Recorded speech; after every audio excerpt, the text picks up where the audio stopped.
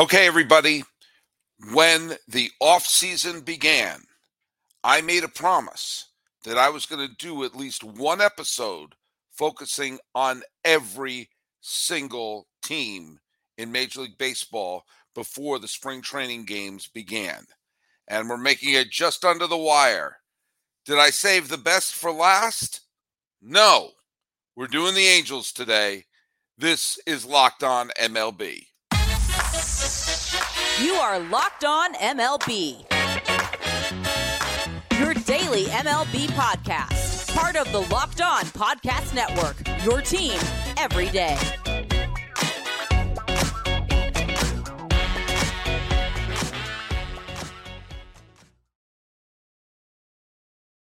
Hello, baseball fans, and welcome to Locked On MLB, part of the Locked On Podcast Network, where it's your team every day. This is the daily podcast. We talk about all of Major League Baseball. I am your host, Paul Francis Sullivan. If you don't believe me, there's my lower third. You can call me Sully. I am an Emmy-nominated television producer who has been a baseball podcaster for the last decade or so, and we're about to start the fifth season here at the Locked On Podcast. I had to double check that. 2019, yeah. 2020, yeah. Okay, yeah. 2021, fifth season.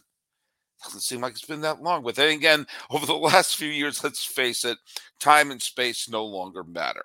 You could follow us at Locked On MLB Pods on Twitter and on Instagram. You can follow me. I'm your pal Sully. I'm at Sully Baseball on Twitter, Sully Baseball Podcast on Instagram, or feel free to subscribe to our YouTube page. Click on that. We have updates all the time. And you can tell your smart device to play podcast Locked On MLB, or check out some of the other great shows on the Locked On Podcast Network, where it is indeed your team every day. And let's just take a show just completely at random. Why not Locked On Angels? And why not do Locked On Angels with friend of the podcast and frequent guest, hey, it's John Frisch. Hey. But guess what? One Frisch is not enough for this show. No. Never. No. I say bring on Mike Frisch. I'm here. I made it. All right. Are you ready to play the feud? I am ready to play the feud. You know, Sully, as an Emmy-nominated producer, I think that when you speak about the Angels, you should speak as an Emmy-nominated producer, and you should use eloquent language, and you should be respectful, and you should be hopeful, because we are now on your show. And if you're not that, by the end of this show, you will be respectful and hopeful. I guarantee it. Okay. Hey, listen to that. Boy, you're using this section is sponsored by the Men's Warehouses. You're going to like how these Angels look. I guarantee it. Yes. George Zimmer would be so proud of you. I think the last time I felt confident about the Angels was when Tony Danza was pitching for them and Danny Glover was the manager, and they were inexplicably playing in Oakland for the film Angels in the Outfield. Why did they shoot that in Oakland? I don't understand. That's neither here nor there. Probably for the same reason they shot the Angels scenes in Naked Gun at Dodger Stadium. Not 100% sure why that happened either. Is something wrong with Anaheim? Seriously? Yes, there is something wrong in Anaheim. The Angels play there. I have to, if you've listened to the show, and I know I have been, you'll know that we did a ridiculously early look at the divisions with Miller Thomas earlier this week, and I was very harsh on the Angels. And I have to say this up front, especially if we're doing a crossover situation, and the Angel fans, I know there's some Angel fans who are thrilled that we're doing an Angels crossover right now. I cannot say this enough. I am not a hater of the Angels. I grew up in New England as a Boston fan, and I am going to trash the Red Sox, okay, like crazy. My job here is to not be like, hey, the teams I want to win are all great, and everyone's going to be happy, and it's going to rain ice cream. No, I want the Mike Trout game in October. Yeah. We've had the Bryce Harper moment with his home run that essentially sent the Phillies to the World Series this year. Mm-hmm. When we have our superstars, I want them to have their moment.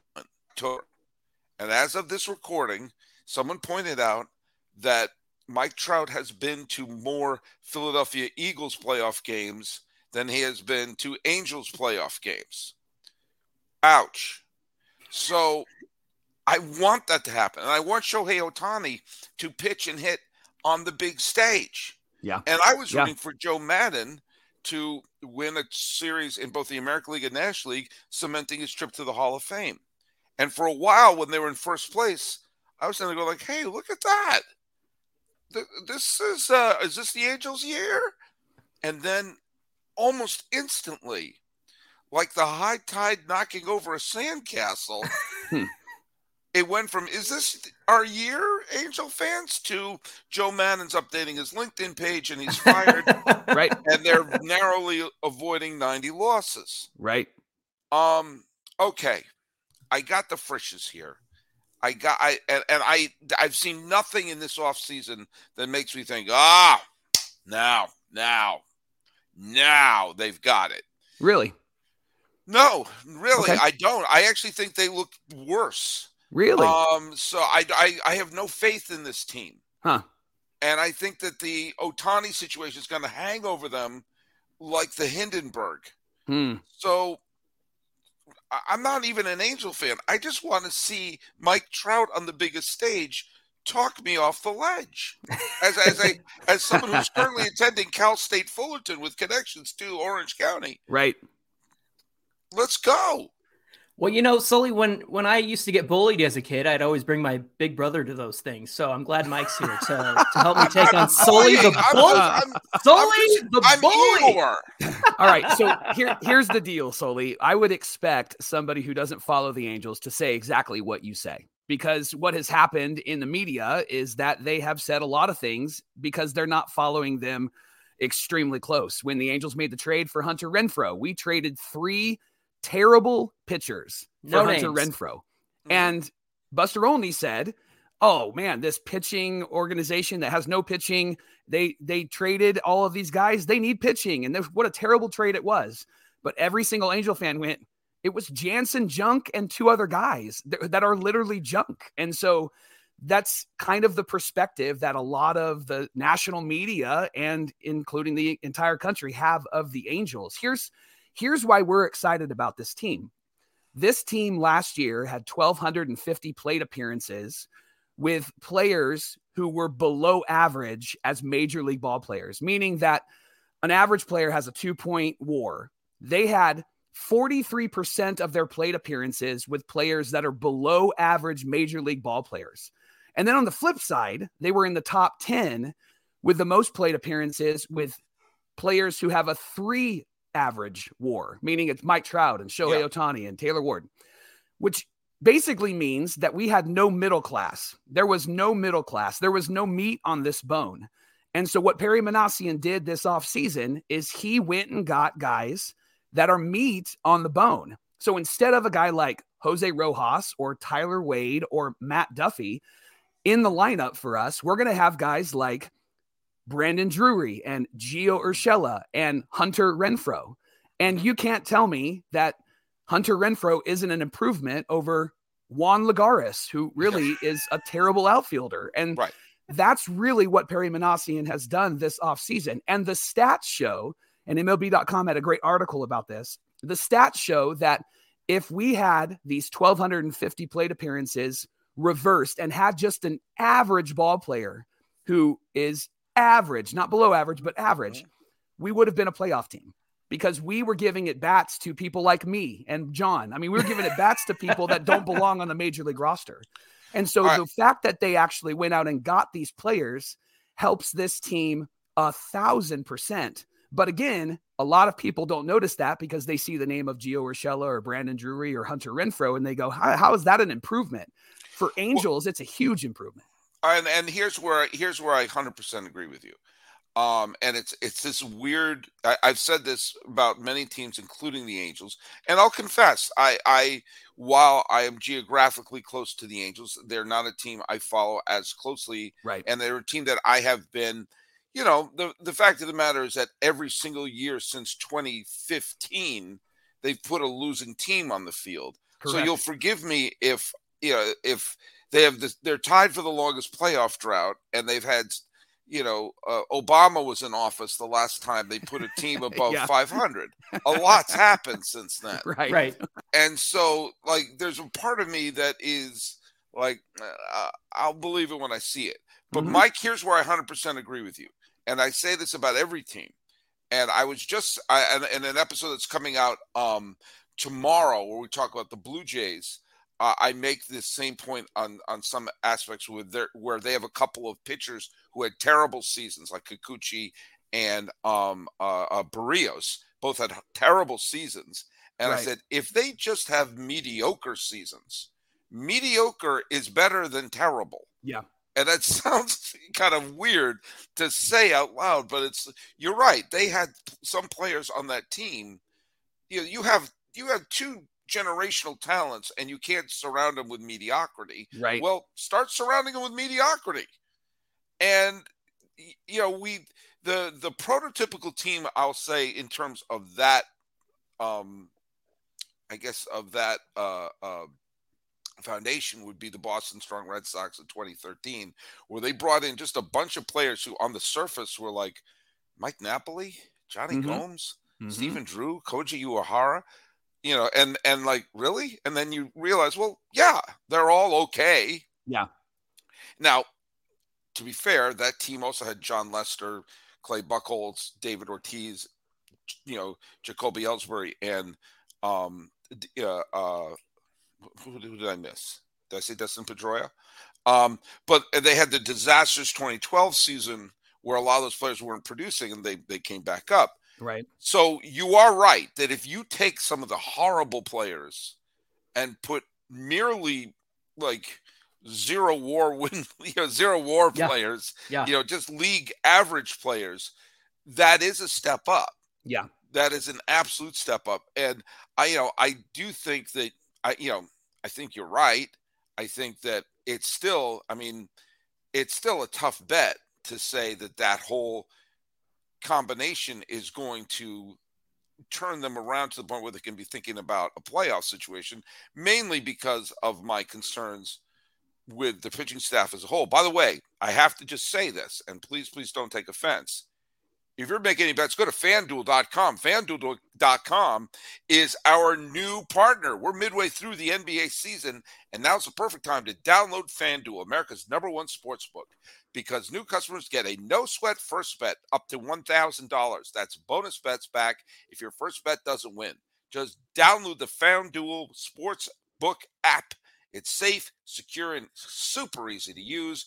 Then you can bet on everything from the money line to point scores to threes drained. Plus, FanDuel even lets you combine your bets for a chance at a bigger payout with same-game parlay. So don't miss out on the chance to get your no-sweat first bet up to $1,000 in bonus bets when you go to FanDuel.com/lockedon. That's FanDuel.com/lockedon. Turn more. Make every moment more with FanDuel, an official sporting bets partner of the NBA.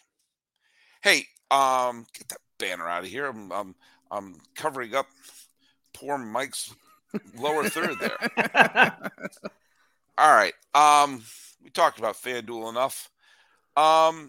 There is the elephant in the room, and it's not Stomper, the mascot of the A's. It is the pitching staff. Got to meet him at the All-Star game, by the way. It's a dude in a costume, right? What?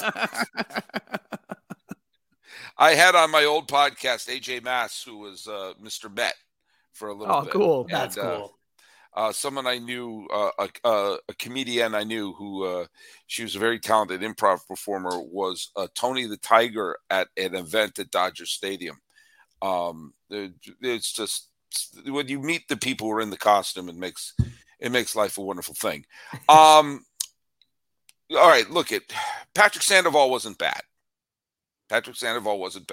Obviously, Shohei Ohtani was top 5 Cy Young? Yeah. He didn't make the top 3, but no. Which I actually thought he should have. He should have. But again, fine year. Better than I thought he was going to pitch. I thought the scuttlebutt for me with him was going to be He is a very good offensive player and a fine pitcher. But he pitched like a true ace last year. He was great. So talk me through how I'm going to be looking at this team with some of the new additions, with some of the returning faces, with some of the prospects, with the improved defense. Where am I seeing a wild card contending pitching staff here? Well, I think if you got to start obviously with the pitching staff because they were phenomenal last year. And you brought up Patrick Sandoval. Mm-hmm. An interesting stat with Patrick Sandoval is that he left 8 of his starts with the lead. He had pitched 5 innings at least and left 8 of his starts with the lead. So that record that he had last year, I believe 5-9, should have been flipped around. And it should have been so much better. People should. I'm to the point where I wish even if you're a traditional stats fan, you should eliminate the win-loss record, especially if we're lifting everyone after 5. What they should have is the average start. Yep. They should figure out an average start for him is like 5-6 innings, 2 earned runs, whatever it is. Because the win-losses, especially because then this is an old school Sully, old man Sully saying, Rod Day, Bob Gibson broke both of his legs and had his arms amputated. He still completed the game. Yeah. No, we're pitching this way.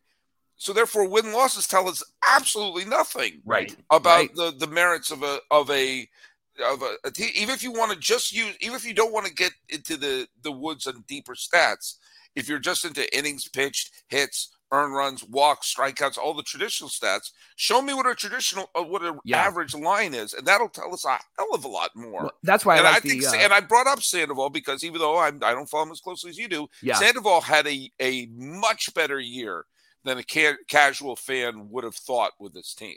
Well, that's why I like the FIP stat because that actually measures how much they can control. And if you look at the stats for Sandoval, you look at the stats for Detmers, both of those guys had really strong FIP numbers last year and were able to pitch really well, and they just didn't have the offense or the defense behind them that set them up to win.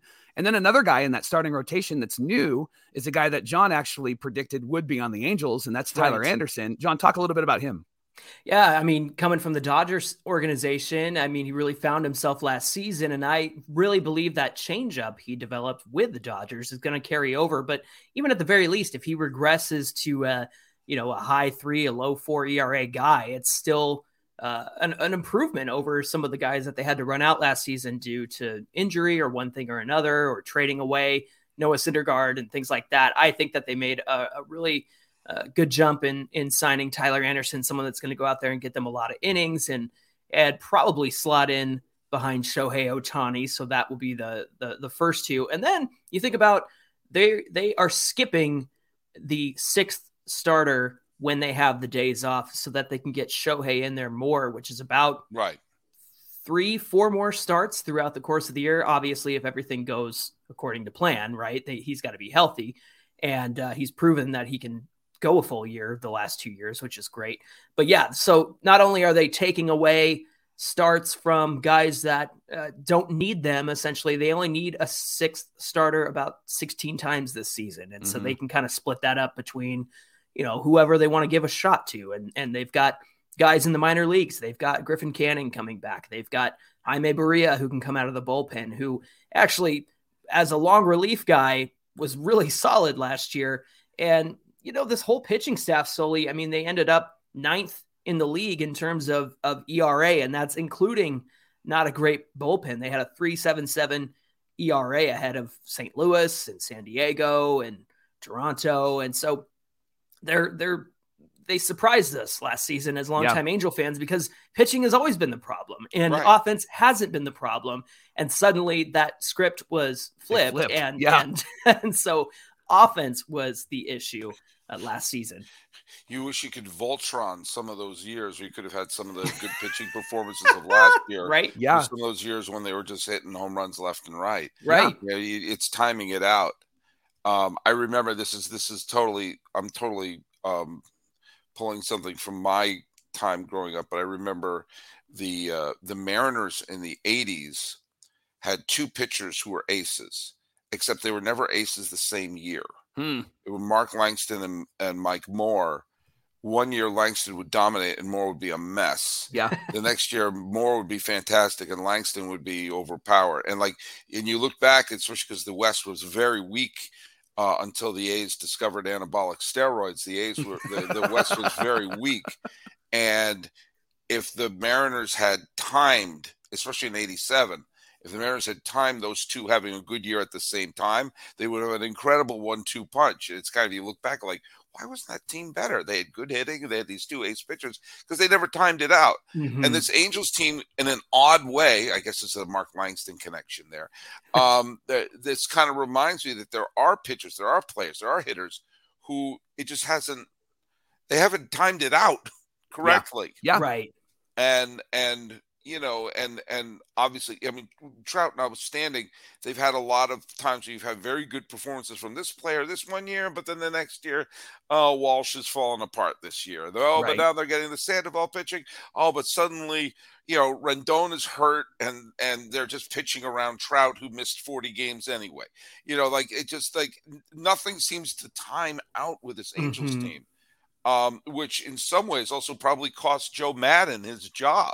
Yeah. Joe didn't get dumb. He didn't go from the genius from Tampa and the Cubs, and suddenly now he's an idiot in the dugout. I think I agree with you partially on that, though, because what we saw as Angel fans last year was, and Joe Maddon has now talked about it in his book. I know he's trying to sell books, but he's talked about how he had tension with Perry Manassian because Perry had a game plan. They would sit down and talk about it before the game, and then Joe would actually go and kind of do his own thing. And there were so many games, and it kind of led up to that 14-game losing streak where he would not give his bullpen a clean inning. He would let a guy go out there and only maybe throw at a couple of batters, and then the next inning he's got somebody else in there, or he's moved somebody around, or he pulled Jose Suarez, for example, a young guy who's developing kind of like a young Bartolo, left-handed, and he pulled him in so many games after 3 or 4 innings. And so I don't think he got dumb. I just think maybe there was a bit of a arrogance about how he was going to manage versus how Perry Manassian was hoping that he would actually manage this team, which then I think caused the crash and burn. Yeah. And the forward-thinking Joe Maddon of Tampa and, even Chicago, like, where was that guy with our Halos? Like, that seemed to be missing. That quality seemed to be missing. And he's only proven that in the conversations and the book and all of the podcasts he's been on since he was dismissed. It's like, where'd that guy go? Because that's not who he got, and that's not who he is anymore. It's strange. And no, I don't think it's strange for this reason. Who at one point was the most innovative and forward-thinking manager in all of baseball was Tony La Russa at one point. Mm-hmm, mm-hmm. They wrote books. He was on the cover of Sports Illustrated about how much of a genius he was. George Will's writing books about this guy is thinking on a different level. There's certainly, Billy Martin was that at some points in his career. And, and it's almost like when you have someone who's like a cutting-edge movie director. When they come up that, oh my God, the most exciting young filmmaker we've seen in years, and eventually that filmmaker becomes, okay, you're doing the same thing. You're like the forward thinking, like when you get the massive success, the way La Russa did, the way that Quentin Tarantino did, the way that Joe Maddon did, suddenly that new freshness you have is you're entrenched, and you could have all the conversations in the world with the front office. They're like, I'm sorry, aren't I the guy who took the Tampa Bay Rays to the World Series when everyone said you can't contend in a division with the Red Sox and Yankees? Aren't I the guy who won a freaking World Series with the Chicago Cubs? Remind me who you are. And I'm sure that's got to enter your cranium. Sure. And when where's that young forward-thinking person? He had success. Mm-hmm. Yep, that's a great point. And so, and by the way, listeners to the podcast, line up your shots, because I'm going to say the stuff I say when you do your shots. This is when you take someone who clearly has baseball pedigree, but hasn't had their big shot as a manager. And I have a thing that people do shots every time I say Bruce Bochy's lieutenants. But Bruce Bochy won 3 World Series with 2 dudes, like, guys like Roberto Kelly and Hensley Mullins and Tim Flannery and Ron Wotus, all these people who, I've been leaning on Roberto Kelly and Hensley Mullins, two guys who have been, major league players. Roberto Kelly was an all-star. They both had baseball IQs off the charts and were in the coaching staff of multiple World Series champions.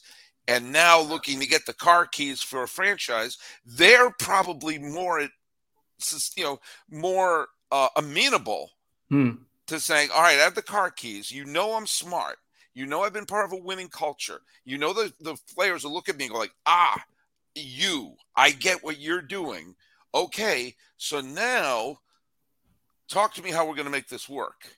Mm-hmm. What happened to Joe Maddon? He got success. Yeah. Yeah. Well, and then Perry Minasian, when he got hired, Joe was kind of already there. And so it wasn't even really his guy. So they had to get into a room and they had to figure it out.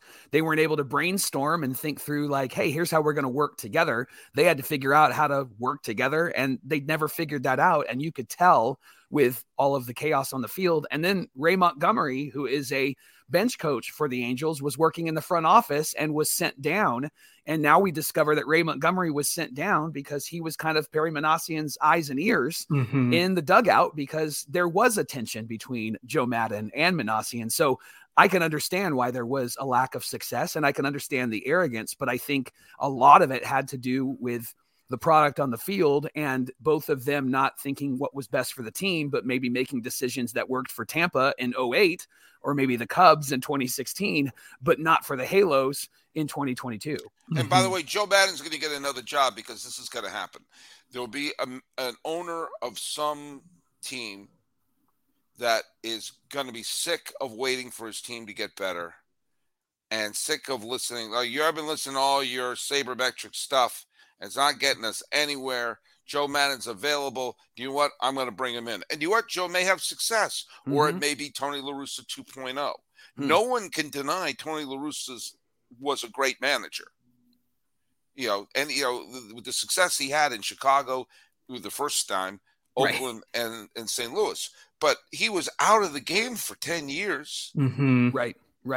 And a lot can happen in the mindset in 10 years. And he clearly was being overmatched as a manager. Yeah. And also was of the mentality of, don't you tell me what to do. I'm Tony effing La Russa. Right. And I've never been a La Russa fan, but he had the greatest ride off to the sunset where his final game was winning Game 7 of the World Series. Yeah. Right. Why you would spoil that curtain call, I'll have no idea. But they get it. If he made the playoffs with Chicago the first year, so if they had gone on and won the World Series, then we would have egg on our face. But happens with movie directors, happens with but times you see a super innovative, edgy rock star. Sting was of the Police, the coolest, edgiest band on the planet. I think he's doing Papa John's ads or something. Yeah. So what happens is success. Right. Look at me as a podcaster. Why am I so arrogant? Because I've had such overwhelming success. Right. You shouldn't have laughed that hard. Sorry. I'll try to hold it in. You're missing your Emmy. It should sit right behind you. I think that nomination. Nomination. Put the nomination. If I had won, it'd be right there. You were robbed. I was robbed.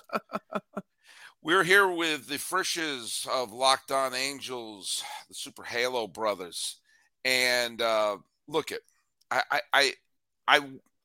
You've gotten me off the ledge a little bit. You've got me off the ledge because you're right. They didn't make the big splash move. They didn't sign the big ace pitcher. And as someone who really wants to see Mike Trout on the big stage, it's like a few years ago when Garrett Cole was available. I absolutely thought he was going to the Angels. I thought, there it is. It's the perfect place for him to land. And he landed in New York. And that was probably a sign for everybody. He took one look around and like, no, bye. There is another elephant in the room. There's a lot of elephants in this room. And not Stomper. Moreno. Yeah. I don't mean to bring it down. I just feel like I just did a fart in an elevator right now. But, there's some ownerships that, you would like him to take a step, if either not get involved, just take care, like let the cash flow. I mean, the Angels are a very, profitable team. They got a huge media contract. They have very good for a team that hasn't had a winning season. And as long as they draw very well. Yeah. There is a tremendous amount of fan interest in them. This is one thing that people outside of California don't understand. It's not like this is not a team that doesn't draw fans. It doesn't have a fan base. It's a great fan base. Yeah. They make a ton of money, and you wish you could reap the benefits. There are always this sort of weird stuff going on with the stadium, and is there illegal stuff happening, and are they going to Long Beach? What the hell is going on? Yeah. I think that sort of thing can hang over a franchise. And a team can win with turmoil in the front office. There's lots of examples of that, but there just seems to be something going on as they have this player that was forged on Mount Olympus and handed down, and the guy could have ran to free agency. Instead, he said, "No, I'm signing me to the heat death of the universe." But I think the question of Ohtani is going to hang over this team all year. Mm-hmm. Yeah. That and because Trout has very deep roots with the Angels. He wants to be the greatest Angel, and he doesn't want to get, hop onto a championship team at the end of his career where, he won with the Dodgers and da-da-da. Right. He wants to win with the Angels. Mm-hmm. Ohtani doesn't have those roots. Ohtani will run to the highest bidder the nanosecond he becomes a free agent.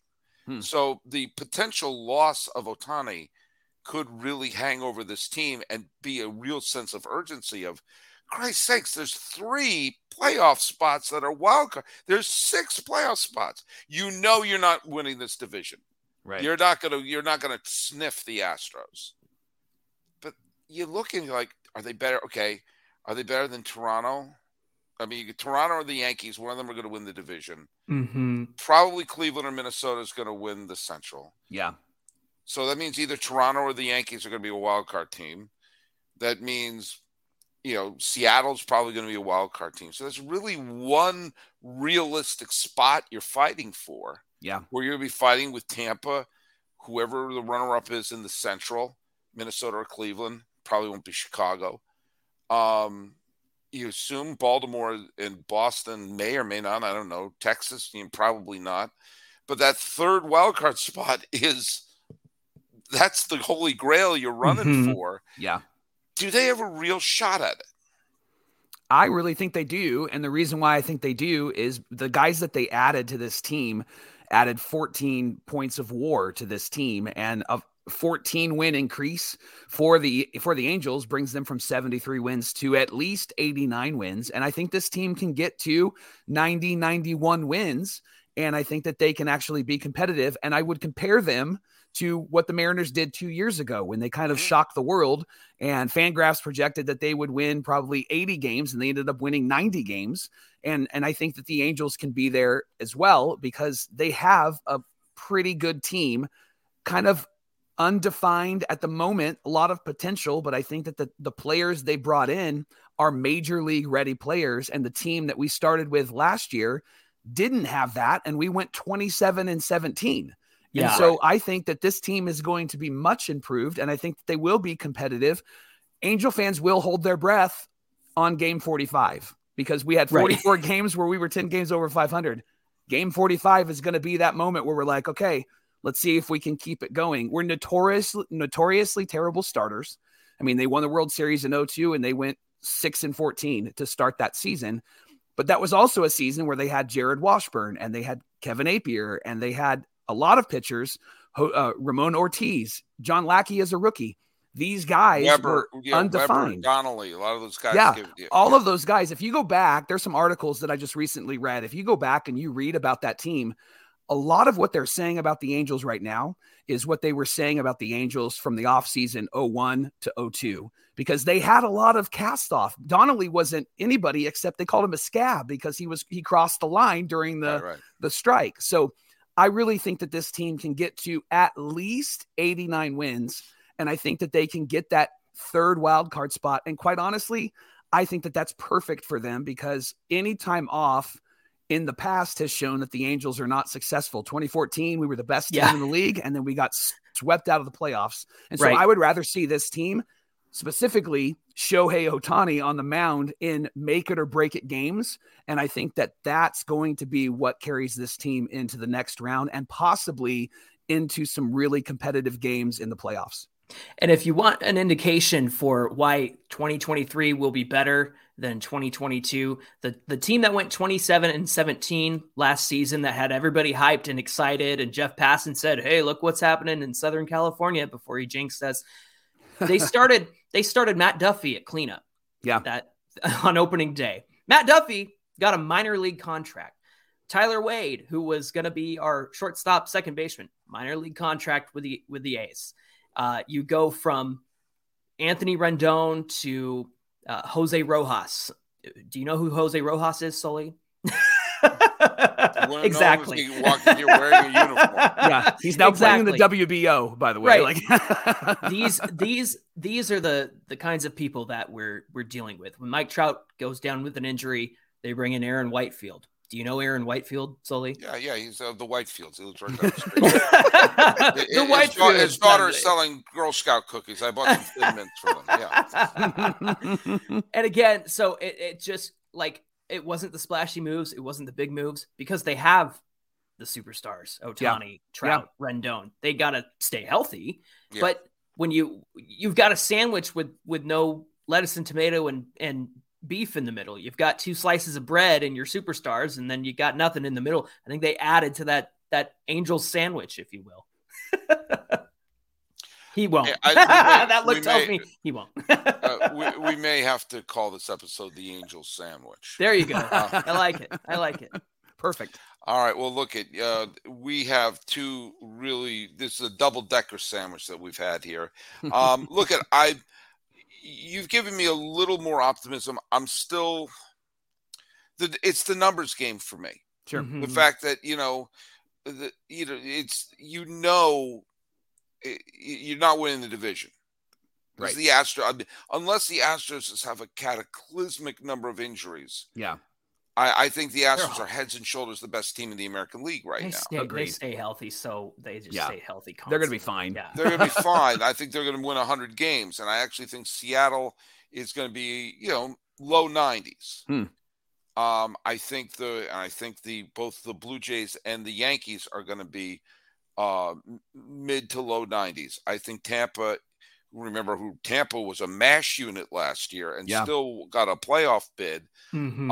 I think are going to be a high 80s win team. And if everything goes right, they may be a low 90s. I think Cleveland and Minnesota are both mid 80s win teams. I think Cleveland's going to regress a little. I think Minnesota, who just had a bad last month, I think they're going to come back a little bit. I have no faith in Chicago. I think Baltimore's going to regress. I think Boston is a mess. I think Detroit's a mess. I think Kansas City's a mess. Yeah. I'll buy Texas when I see it. They keep bringing all these people who are in full body casts and saying, "Oh, we're going to get if we get 30 starts out of DeGrom." I said, "Over how many years?" Right. And he already pulled something or felt something on Wednesday. I oddly